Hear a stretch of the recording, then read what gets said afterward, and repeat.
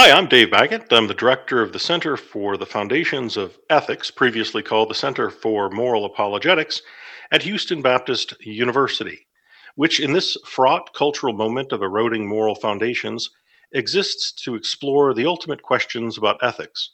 What explains intrinsic human value, for example, or what accounts for authoritative moral obligations, or essential human equality, or basic human rights?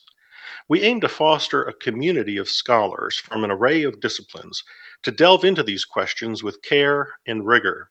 In the process, we hope to highlight the evidential significance of bedrock and axiomatic moral truths when it comes to matters of the human condition and ultimate reality.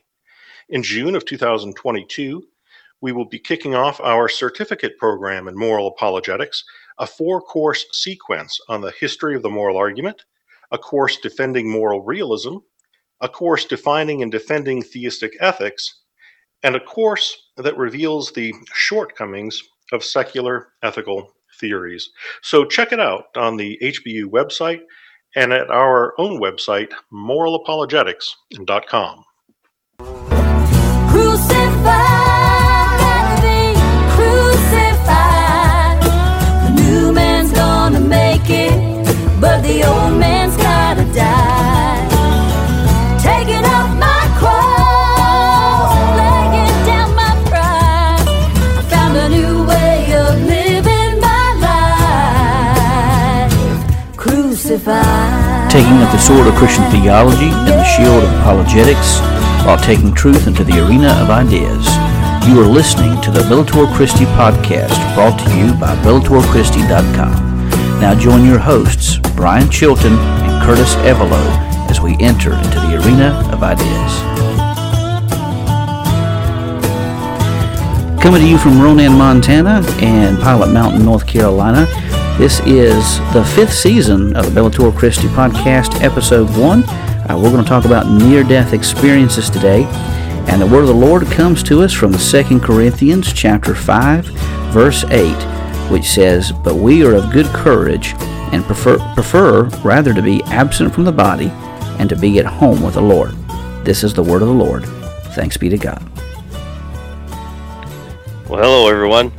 We recognize in today's world of so much chaos and madness, we want to be a place here at Bellator Christi.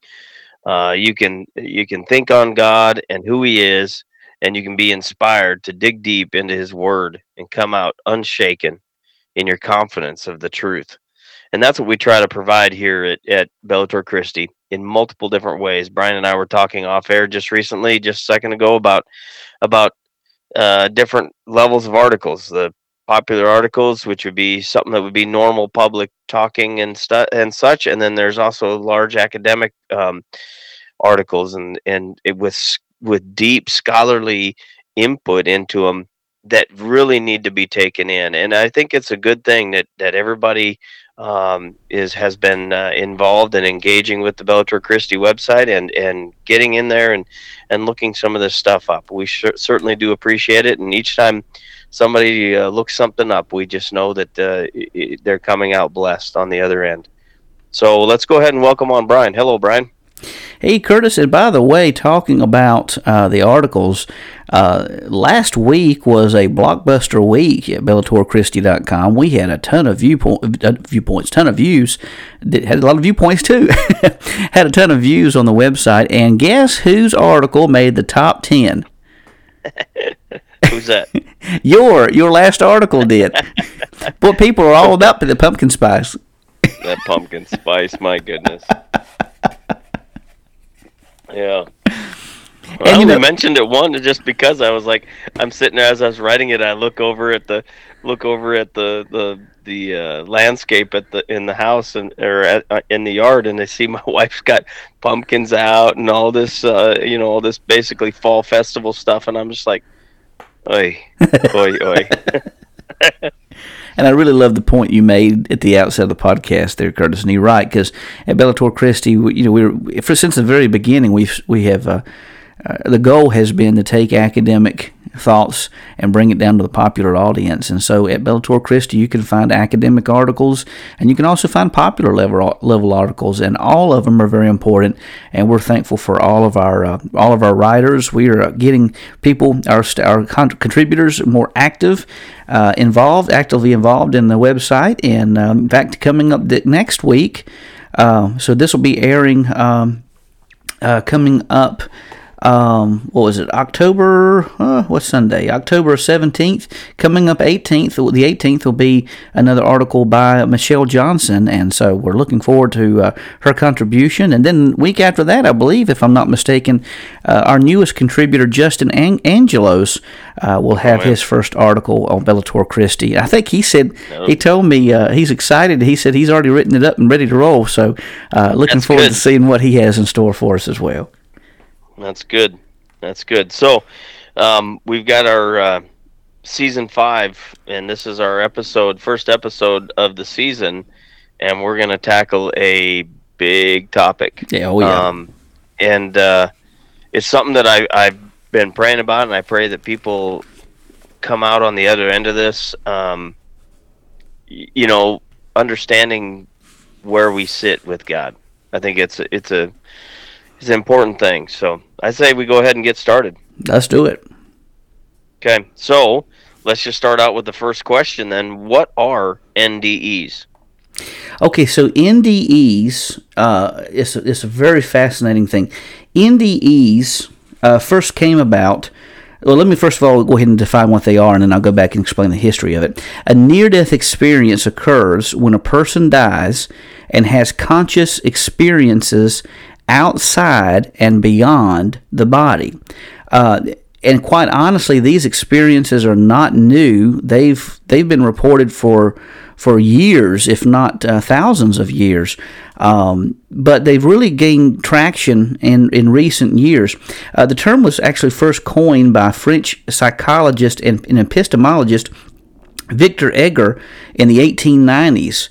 He called these conscious experiences that occurred after death experiences de mort imminente, which literally means experience of imminent death.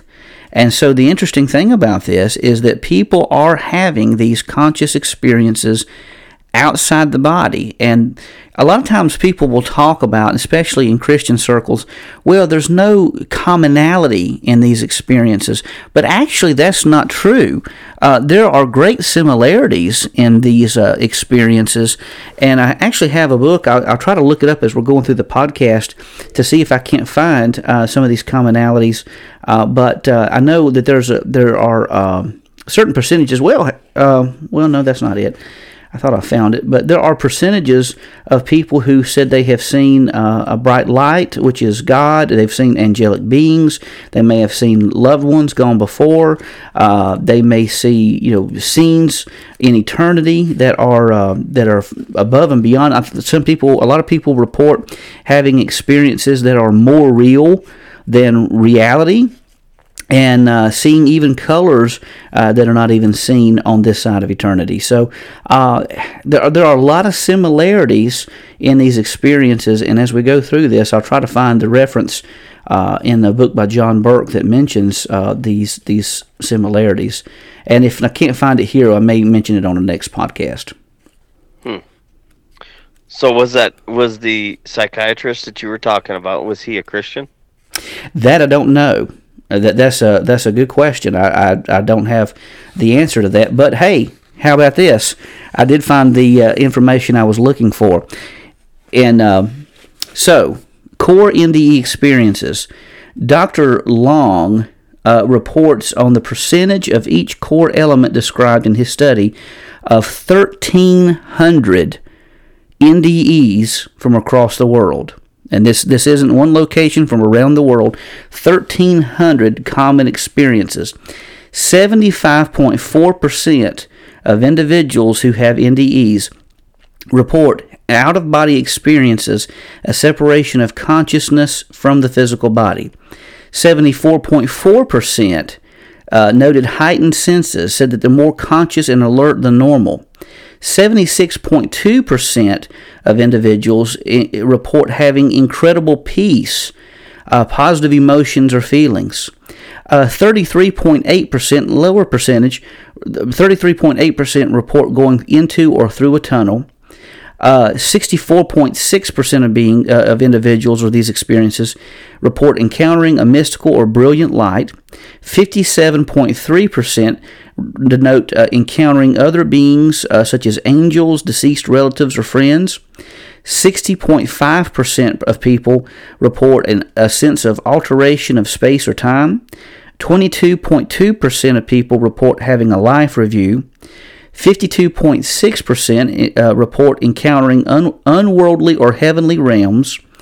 56% of people report encountering a learning or learning special knowledge. 31% report encountering a boundary or a barrier. And 58.5% report the awareness of a decision to return to the body.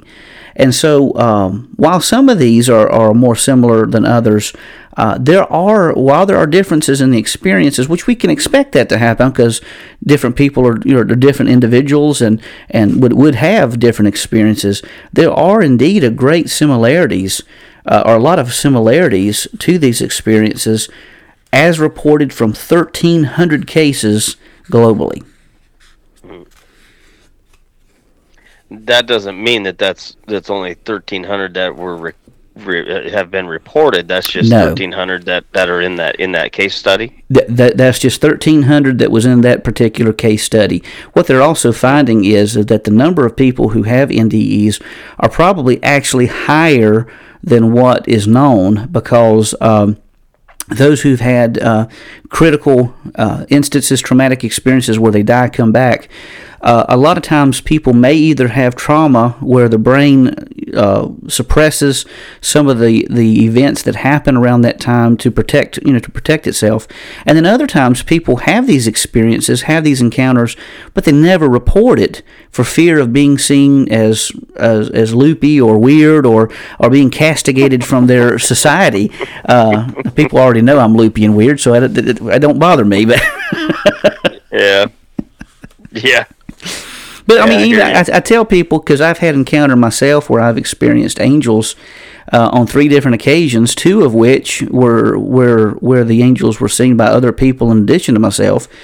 But when I have told people this in the past, I've been amazed at how open other people start becoming when they understand that I'm not going to criticize them for telling their experience.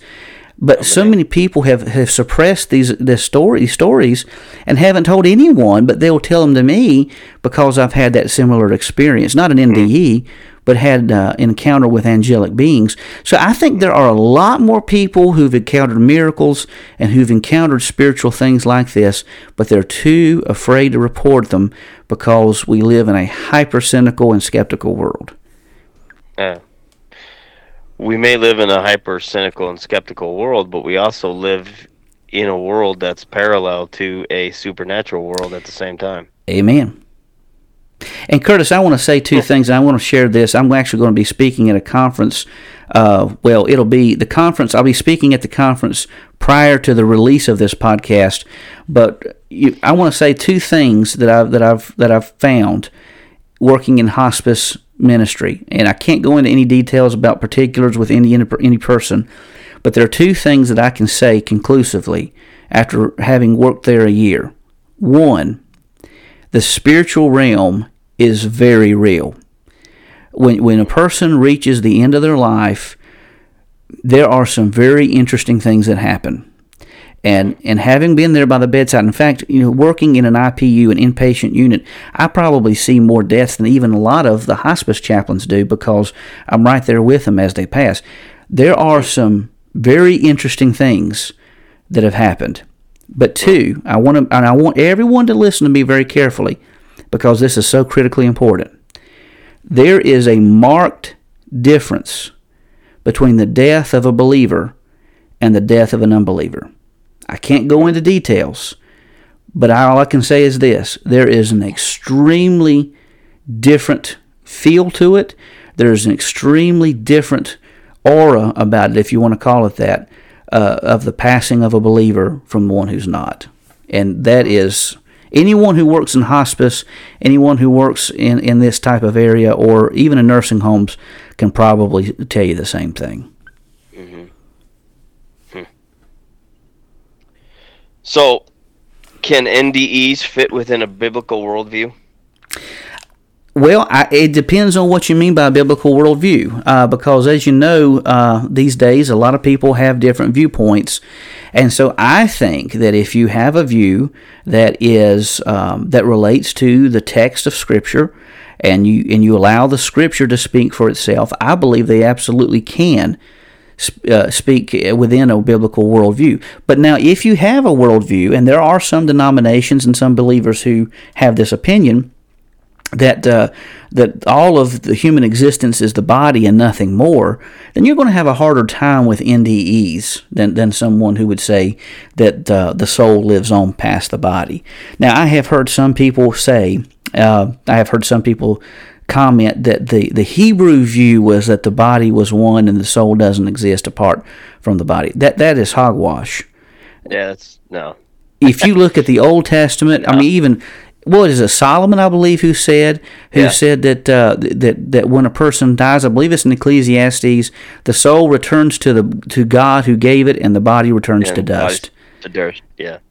So that's hogwash. That's a completely hogwash view. Yeah. Yeah. So, what is the intermediate state then?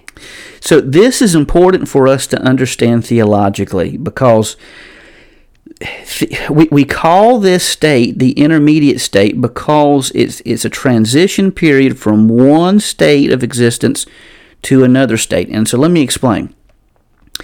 We know in Scripture that we're told that Christ is going to return. Christ is going to come back. And when he does, was it 1 Thessalonians tells us, in fact, let me get my Bible here and I'll just read it.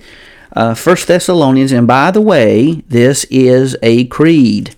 This is a creedal formulation in this passage of Scripture. Let me turn to it real quickly. 1 Thessalonians 5. 1 Thessalonians 5, that's correct. Hey, I got to Timothy. I went 23. past it. 5. Do you have it with you? Yeah. Go ahead and read it for us. 1 Thessalonians 5, verse 23. Now may the God of peace himself sanctify you completely, and may your whole spirit, soul, and body be preserved blameless at the coming of our Lord Jesus Christ. Okay, that's the good one. That's a good one. But let's back up a little bit here.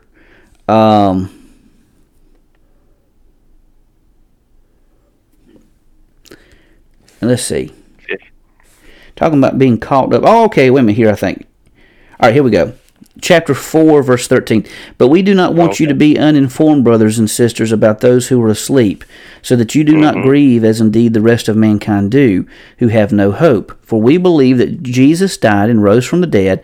This is a creed here. So also God will bring with him those who have fallen asleep, those who have died, through Jesus. For we say this to you by a word from the Lord, that we who are alive and remain will be until the coming of the Lord will not precede those who have fallen asleep.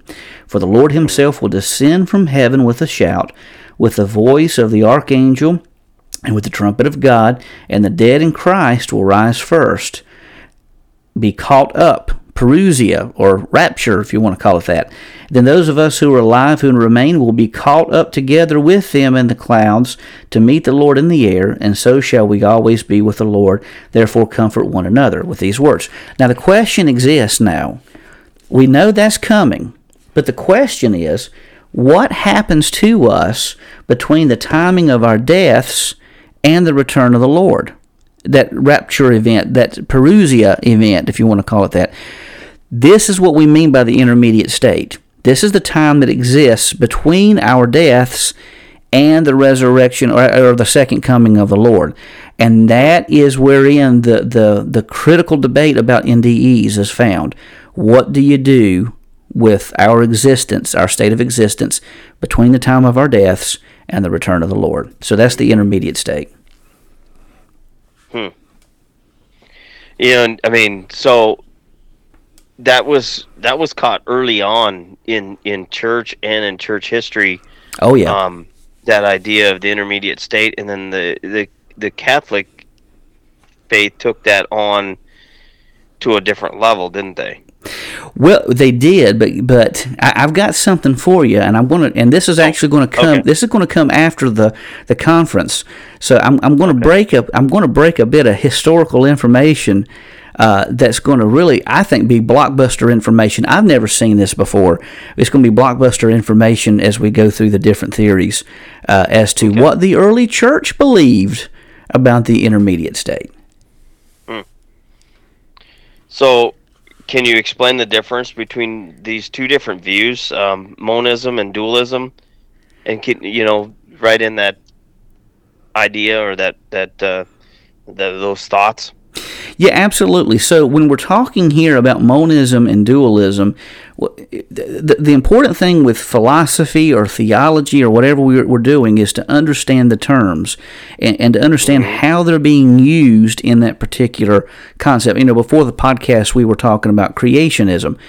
Creationism, in one sense, is talking about God's creation of all that exists, but in the human sense, about the soul and body, is talking more about, does God create the soul and infuse it with the body, or the more traditional sense, or does the soul come whenever the body first begins? So it's used in a different sense. So when we talk about monism and dualism, we're talking about how people view the human state. In monism, generally speaking, monists deny that consciousness or a human soul exists separately from the physical body. They contend that the brain produces consciousness through chemical reactions and the like, giving the impression that a person is a conscious soul. And believe it or not, there are actually groups of Christians who hold similar viewpoints, as amazing as it is to think. There are actually Christians out there who would argue that this is the Hebraic viewpoint, which, hang tight, we're going to give some information that's going to show that's not the case. So in contrast, dualists, and let me say here first and foremost, Stanley Grenz, I don't know if you've heard of him or not. Stanley Grenz is a theologian, actually a fairly popular theologian. He holds to a monistic interpretation of the human state. He does. But now, in contrast, there's the viewpoint called dualism. Dualists contend that a person consists of a body and a soul. While the two interact, they are two different substances. Dualists often argue that the two are meant to be together, but that death can bring a temporary separation between the two. Dr. J.P. Moreland of Biola University is a strong proponent of substance dualism, otherwise known as Cartesian dualism, which argues for the fact that for the idea that the soul, that there is an immaterial self, an immaterial part of us that exists separate from the material side of us. And so this is what we would call substance dualism, or dualism in general, not just substance dualism, but dualism in general, that there is a distinct immaterial self from the physical self. And the two can coexist and exist in a separate form. Or that the soul can exist apart from the body. So I do know that there's another view that's kind of out there with this. It's called the trichotomy view. Yeah. Can you kind of maybe briefly go over that and see where maybe where we can kind of maybe fold that over onto the dualism side? Yeah, absolutely. So the trichotomy viewpoint views that instead of there being two parts of a human person, that there are actually three parts of a person: body, soul, and spirit. What you have, though, is when you talk about the soul, you're talking about normally speaking, the mind, will, and emotions, that conscious self that makes us who we are. The spirit is that living force within us. It also has that connectiveness to the Holy Spirit, where when the Bible talks that the Spirit of God speaks to our spirit, it's that aspect, that pneuma part of our selves, of who we are. Now the question is, does the soul exist separate from the spirit? I don't really think that it does. I think people like Norman Geisler, if I'm not mistaken, would argue for overall there being a dualist perspective. So in other words, whenever we die, it's not just the spirit that leaves us and the soul remains, or it's not the soul that leaves us and the spirit remains, but that the soul and spirit are part of one immaterial self that's separate and distinct from the soma in Greek, the body. And so you could even say that that soulish part of a person, or the immaterial self, consists of soul and spirit and still be that immaterial entity, which is a good possibility. I'm not opposed to it, but I still think for us to be that immaterial person that we are, there has to be some form of unity or connection between soul and spirit. And so in other words, when we pass, the soul and spirit in this immaterial wholeness goes to be with God, and instead of just one aspect of that. And let me also say here too, which we're going to go through the different theories on the intermediate state. I'm not wholeheartedly convinced that when our souls return to the body, that our bodies are going to be just the same old physical body we have now. The Bible talks about it being the pneumatikos soma, the spiritual body. There's going to be a brand new set of physics. I think it's going to be an infusion of spirit and body together. So I don't think it's just going to be the same ho-hum body that we have now. I think it's going to be supercharged. I think it's going to have a whole new set of physics. And in fact, if you want to see what this body is going to be like, look to the resurrected Jesus. Mm-hmm. Think about the resurrected Jesus. He was able to dematerialize and materialize in a room as if he walked through walls, ate broiled fish, and then was able to disappear and reappear miles down the road, and even be seen by 500 people in a physical material form. But that's not the same type of body he had before he was crucified, died, buried, and resurrected. So the Bible talks about the resurrection of Jesus, and I don't mean to get off on this, but I love talking about the resurrection. I love talking about this stuff. The Bible says that Jesus is going to be the first fruits of the resurrection. So as he was resurrected, so shall we be resurrected when that time comes. Mm-hmm. Yeah, and you think about the road to Emmaus. Oh yeah. The disciples didn't recognize him until he revealed himself to them. Does that mean that he blocked their vision or their ability to see him, or was he in such a different state that he actually was different until he was able to open their eyes? And then he broke bread with them and ate, and then disappeared. So I mean, it's not the same old ho-hum body. It is a spiritually infused body, supercharged. It's as if the spirit and body are together in some sense that it's not now. I mean, you think of Paul when he saw Jesus on the road to Damascus. He saw Jesus as blinding light that was so bright that it created scales over his eyes and probably damaged his eyesight for the rest of his life. You also see John when he sees Jesus in his glorified form in the book of Revelation chapter 1. Now, while I think some of that's metaphor, I still think a lot of it may be literal because of the fact talking about the strength and power and brilliancy of Jesus in that new state. It's going to be a lot. It's not going to be the same old ho-hum body that we have now. It's going to be supercharged. Right.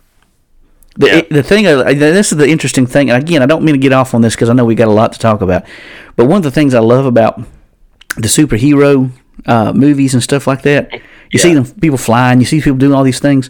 I'm not trying to turn the Bible into a comic book, but I have to kind of wonder if our glorified bodies may not have some of those supercharged abilities, like that. Maybe that's a foresight into some of the things that we'll have with a glorified body. I don't know, but it's interesting to think about. Yeah, and isn't it interesting, as human nature is, we pick up and we recognize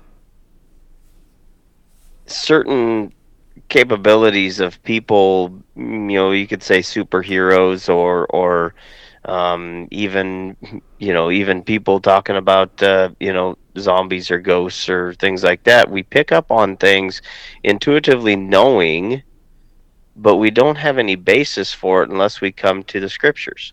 That's a good point. Hmm. So can you list some of the problems with monism? Yeah, so there's a lot of problems with monism. One is that there seems to be that there's evidence out there, and we really don't have time to go into it right now. That would take a whole other podcast. There really seems to be evidence to suggest that that the mind is separate from the body. There's a lot of data out there. Procedures have been done. For instance, one case that J.P. Moreland mentioned was whenever a person was able to move their hand voluntarily, they knew that they were moving it. But if they had like a shock thing that happened, or it was artificially done, where their finger was moved involuntarily, then they were able to tell the difference between whether they did it or whether it was involuntarily done. So that really kind of speaks to. I mean, in other words, I think it's argued that if all we are is just the body, then we wouldn't be able to tell the difference between that. There are other things even better than that we can mention. I think NDEs are good evidence that the conscious self exists beyond the human body. But I think the clincher, in my opinion, is found in the physical state of humanity. So get this. If you say that human beings are just the body and nothing more, you have a problem, because every 9 years the body completely changes, producing new cells. The body completely changes every 9 years, so that every 10th year, the cells in your body are completely different than they were 10 years ago. So here's the problem. If all you are is a body and nothing more, if you commit a crime 10 years ago, then you couldn't be held accountable for that crime, because physically speaking, you're a completely different person than you were 10 years ago. If all the person is a body, then you can never hold a person accountable for their actions. But we all know that that's foolishness, because we know that there is something about us that is consistent, that maintains, and we know that to be the immaterial self, the subconscious, or the soulish who we are, that which makes us who we are. Right. And so when you claim, or when you could say that, quote unquote, well, that's just human nature, that wouldn't be the physical, that would be the you could say the soul, accompanied by the physical. Absolutely. Okay. Yeah. So let's dig into this. What are the different theories on the intermediate state then? To save time, I'll just hit the highlights here. So first of all, the first two are monistic viewpoints. The last three are dualist viewpoints. And so first of all, you have what's called soul death. Soul death, or otherwise called in the Christian viewpoint, Christian mortalism, is the idea that we die, and that the hope of the resurrection, that when we die, our soul dies with us, that we're dead, non-existent at that point.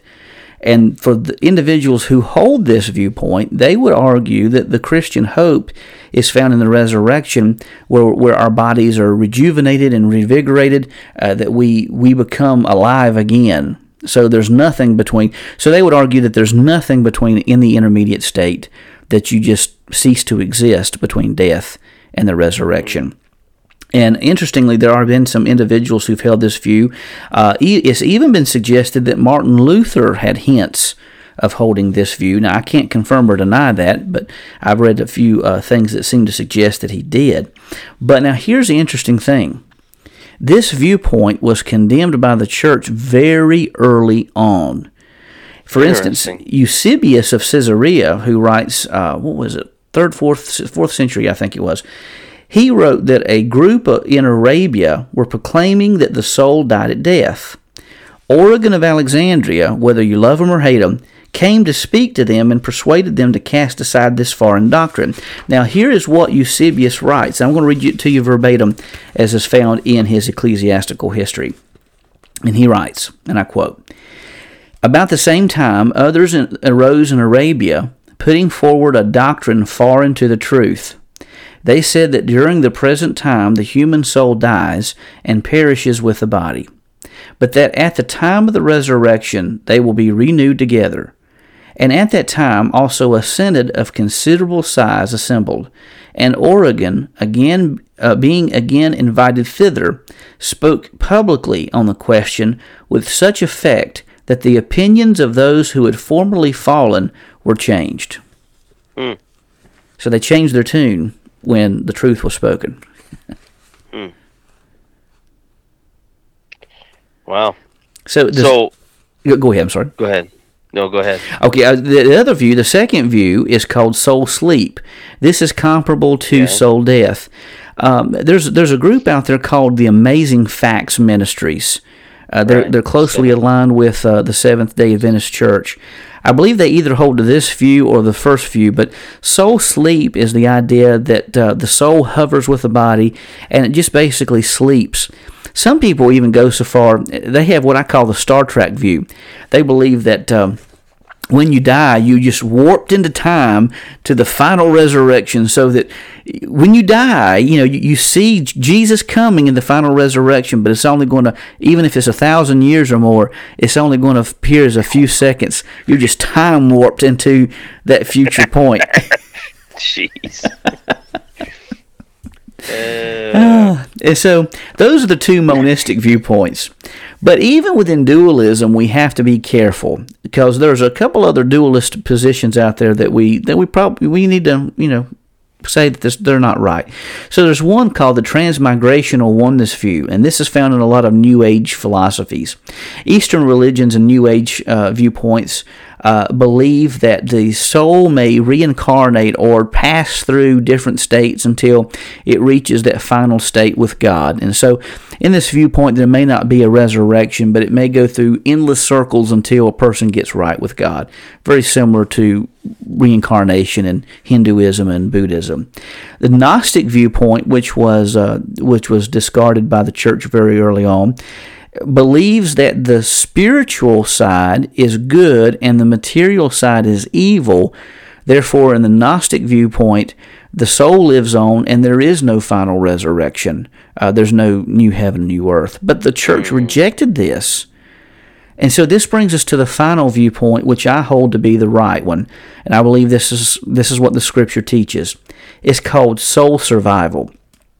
In this viewpoint, the soul departs from the body in the intermediate state and lives with God in that time period of the intermediate state, but at the time of the resurrection returns to the body, is resurrected in that new pneumatica soma, that glorified body, the spiritual body, and is transformed into a new state, a union of spirit and body together.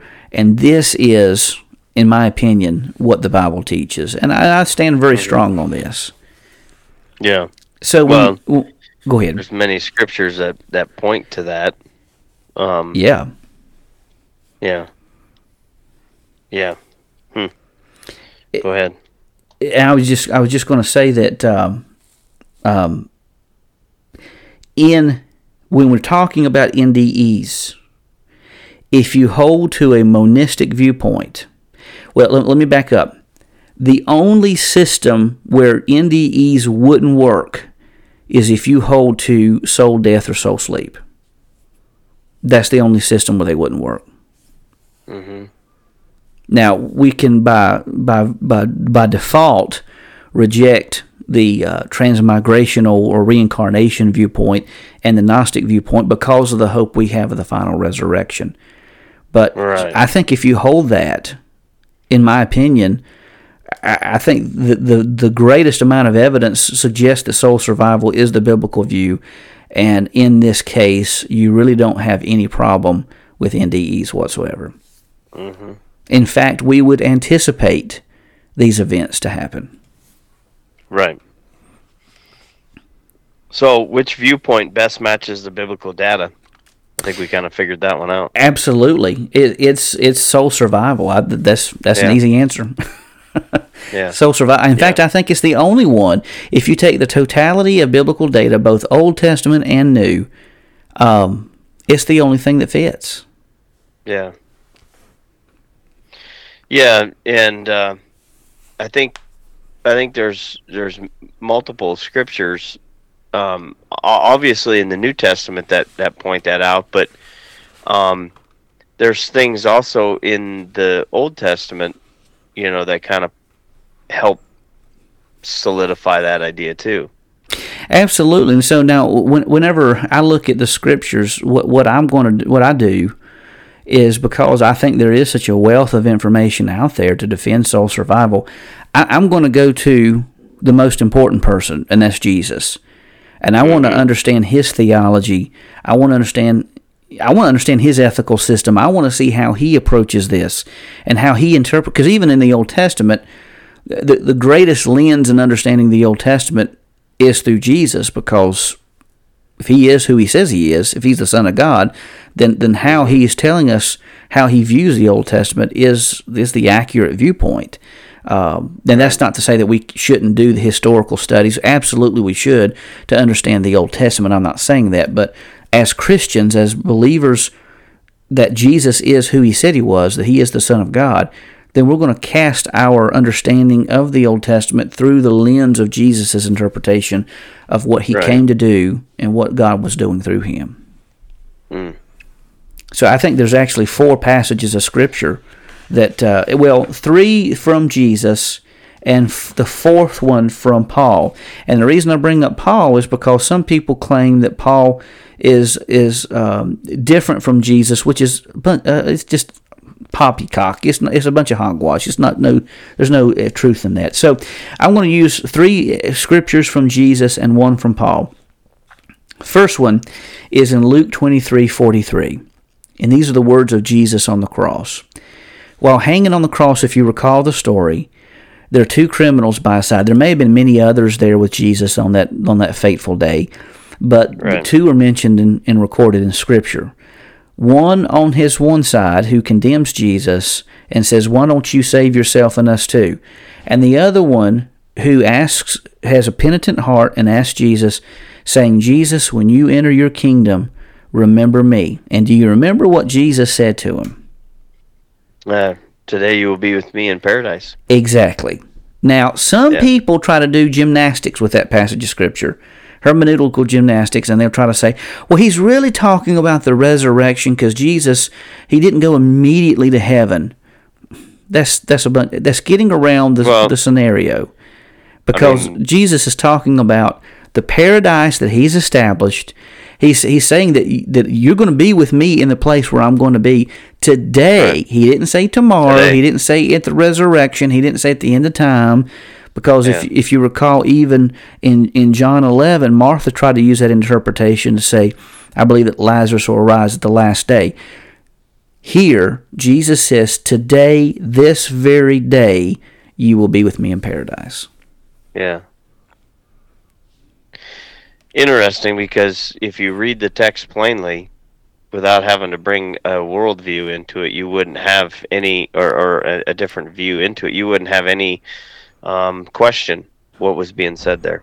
I agree wholeheartedly, because he is the criminal is asking for entrance into the kingdom, and there's another teaching we're going to talk about here that further illustrates Jesus' point in this matter, but I don't think there's any way. I mean, there are some hermeneutical gymnastics out there that's done to try to push this to a different interpretation, but I think the plain, clear reading of the Scripture that provided comfort to this criminal on that day was and isn't it interesting? It is one that the criminal was going to paradise on that very day, and isn't it interesting that while Jesus was hanging on the cross in excruciating pain, he still concerned himself with others' needs? Mm-hmm. Yeah. So, which scriptures defend the soul survival perspective? So I would go back and say Luke 23:43 is one.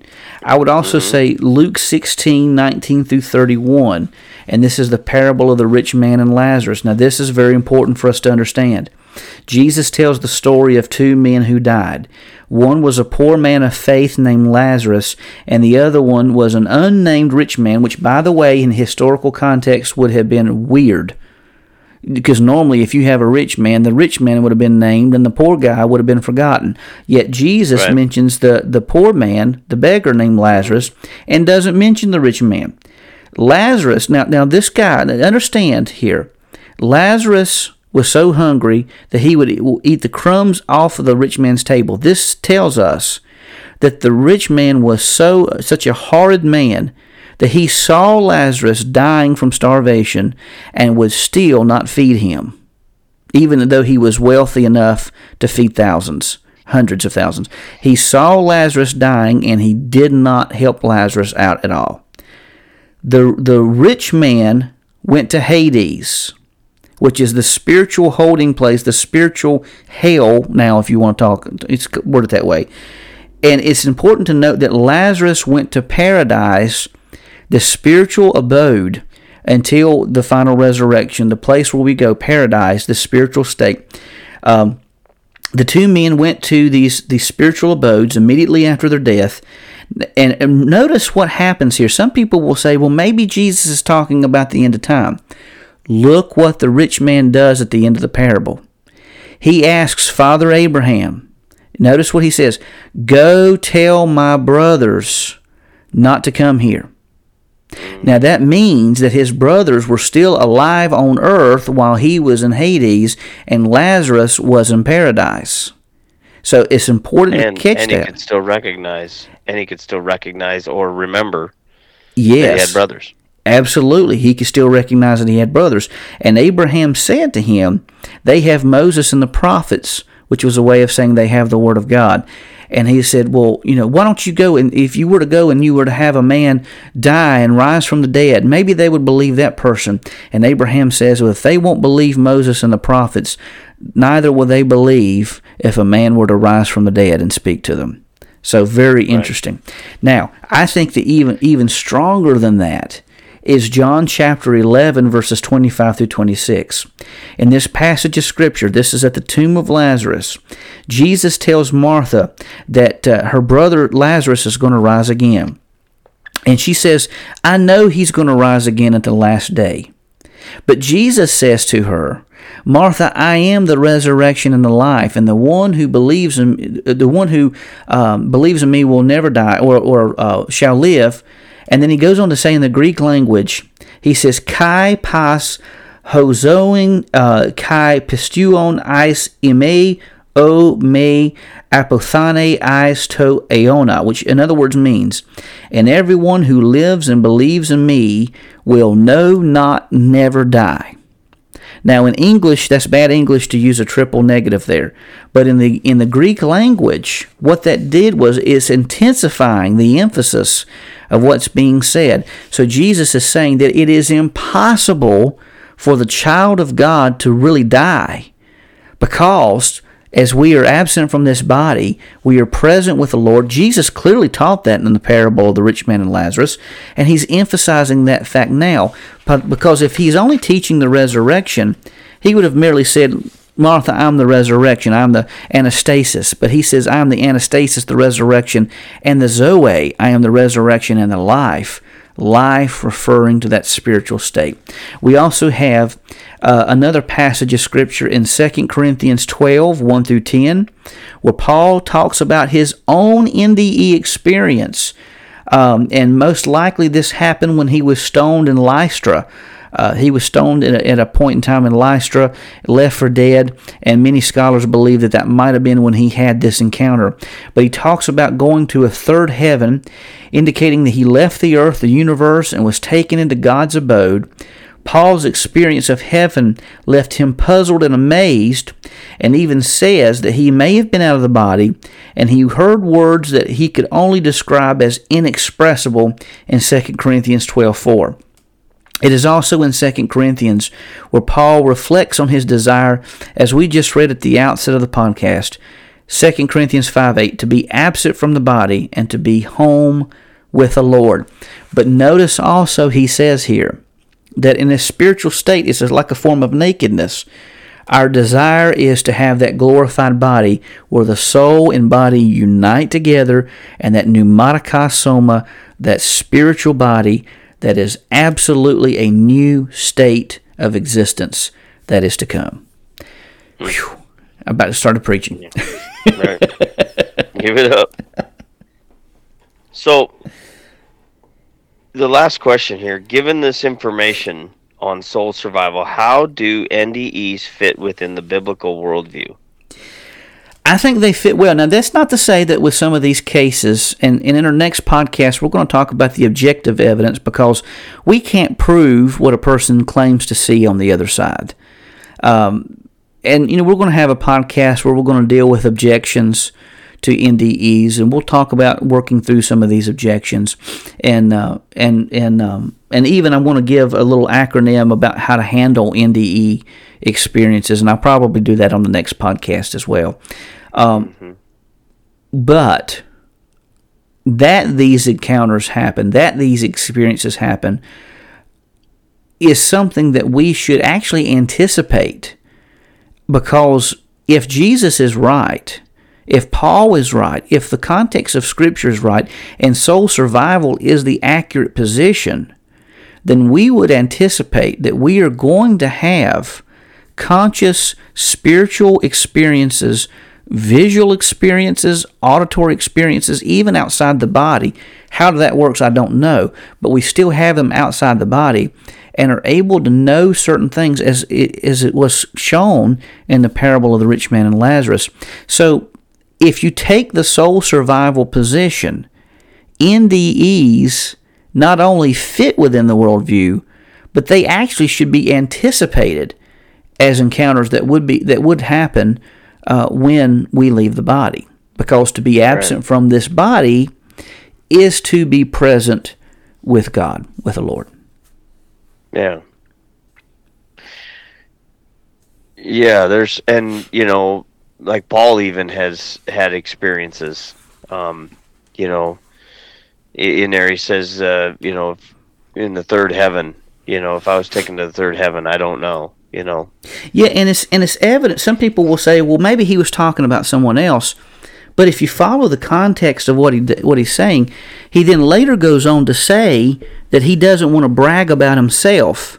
So it's like he's talking about himself in third person, and he says, I don't want to brag about myself, but I want to brag about the Lord. The transition doesn't make it appear as if he's talking about someone else. It's as if he's talking about himself in the third person, and then he's giving God the glory for that encounter that he had. Yeah. Yeah. And he says the things that he saw there would be unlawful for him to speak of. And yeah. I don't think that what he means there is that it's illegal for him to say. I think it's just he has no way for him to be able to describe what it is. And you hit the nail on the head. And I think, and I kind of wonder if John didn't have a similar kind of experience when he recorded the book of Revelation. And I think that's why in a lot of apocalyptic literature, if they're having actual encounters, it's difficult to explain. I mean, so how are you going to explain, for instance, an area where time no longer exists? How are you going to explain a location where there are colors different than what we encounter now? Or where's the words come for that? How do you describe that? Well, what you have to do is you have to use things that you understand and relate that back to people. So I think that's why in some of these cases you hear some wonky things that may not make sense, but it may just be that person's way of trying to describe what they saw. And for that reason, and we're going to talk about this in the upcoming podcasts, I think we have to use great care about building any theological system or any theology on the experiences that people have on the other side, because they're using what they understand to describe in their own way what they've seen and heard, and they're going to interpret that through their own worldview. Yeah. And if you think about it,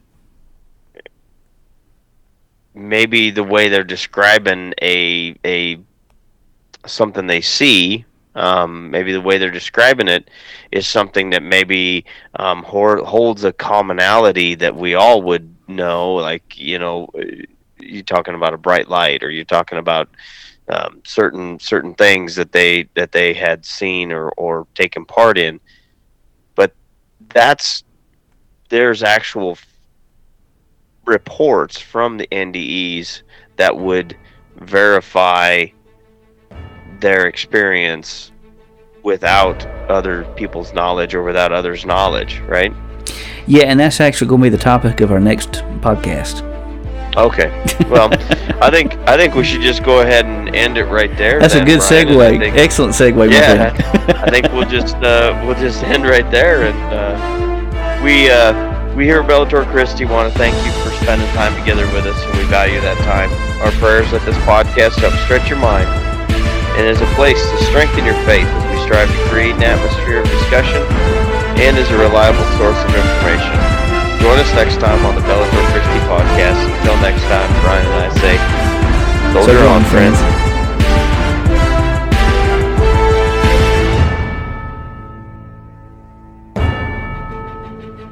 You've been listening to the Bellator Christi podcast, brought to you by BellatorChristi.com.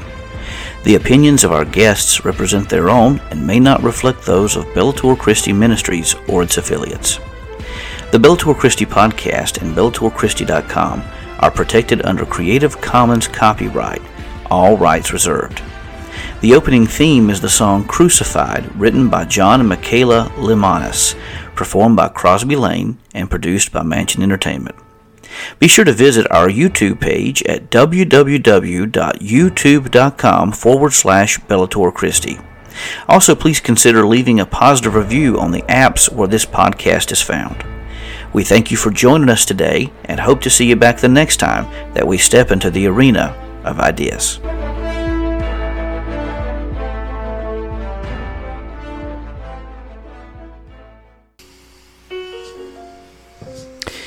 Have you ever wondered about the Christian faith but have become bogged down by difficult terminology? Are you a Christian and faced doubts and you didn't know where to turn? Maybe your faith has been challenged and you don't know how to respond. Or perhaps you desire to learn more about how to winsomely defend your faith, but you do not have the time nor the finances to enroll in seminary. If any of these situations describes you, then consider purchasing a copy of the Layman's Manual on Christian Apologetics. This book confronts the challenges facing the Christian faith, but does so in a way that is accessible to everyone. The Layman's Manual on Christian Apologetics is available in softcover, hardcover, on the Kindle, and Nook. Consider purchasing a copy of the Layman's Manual on Christian Apologetics from your favorite bookstore today.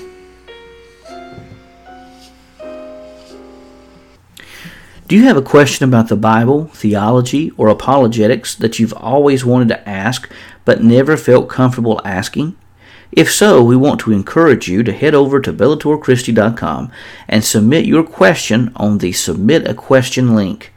Your question will be reviewed and may be featured on a future article or podcast. Remember, the only dumb question is the one unasked. So go over to BellatorChristi.com now and submit your question.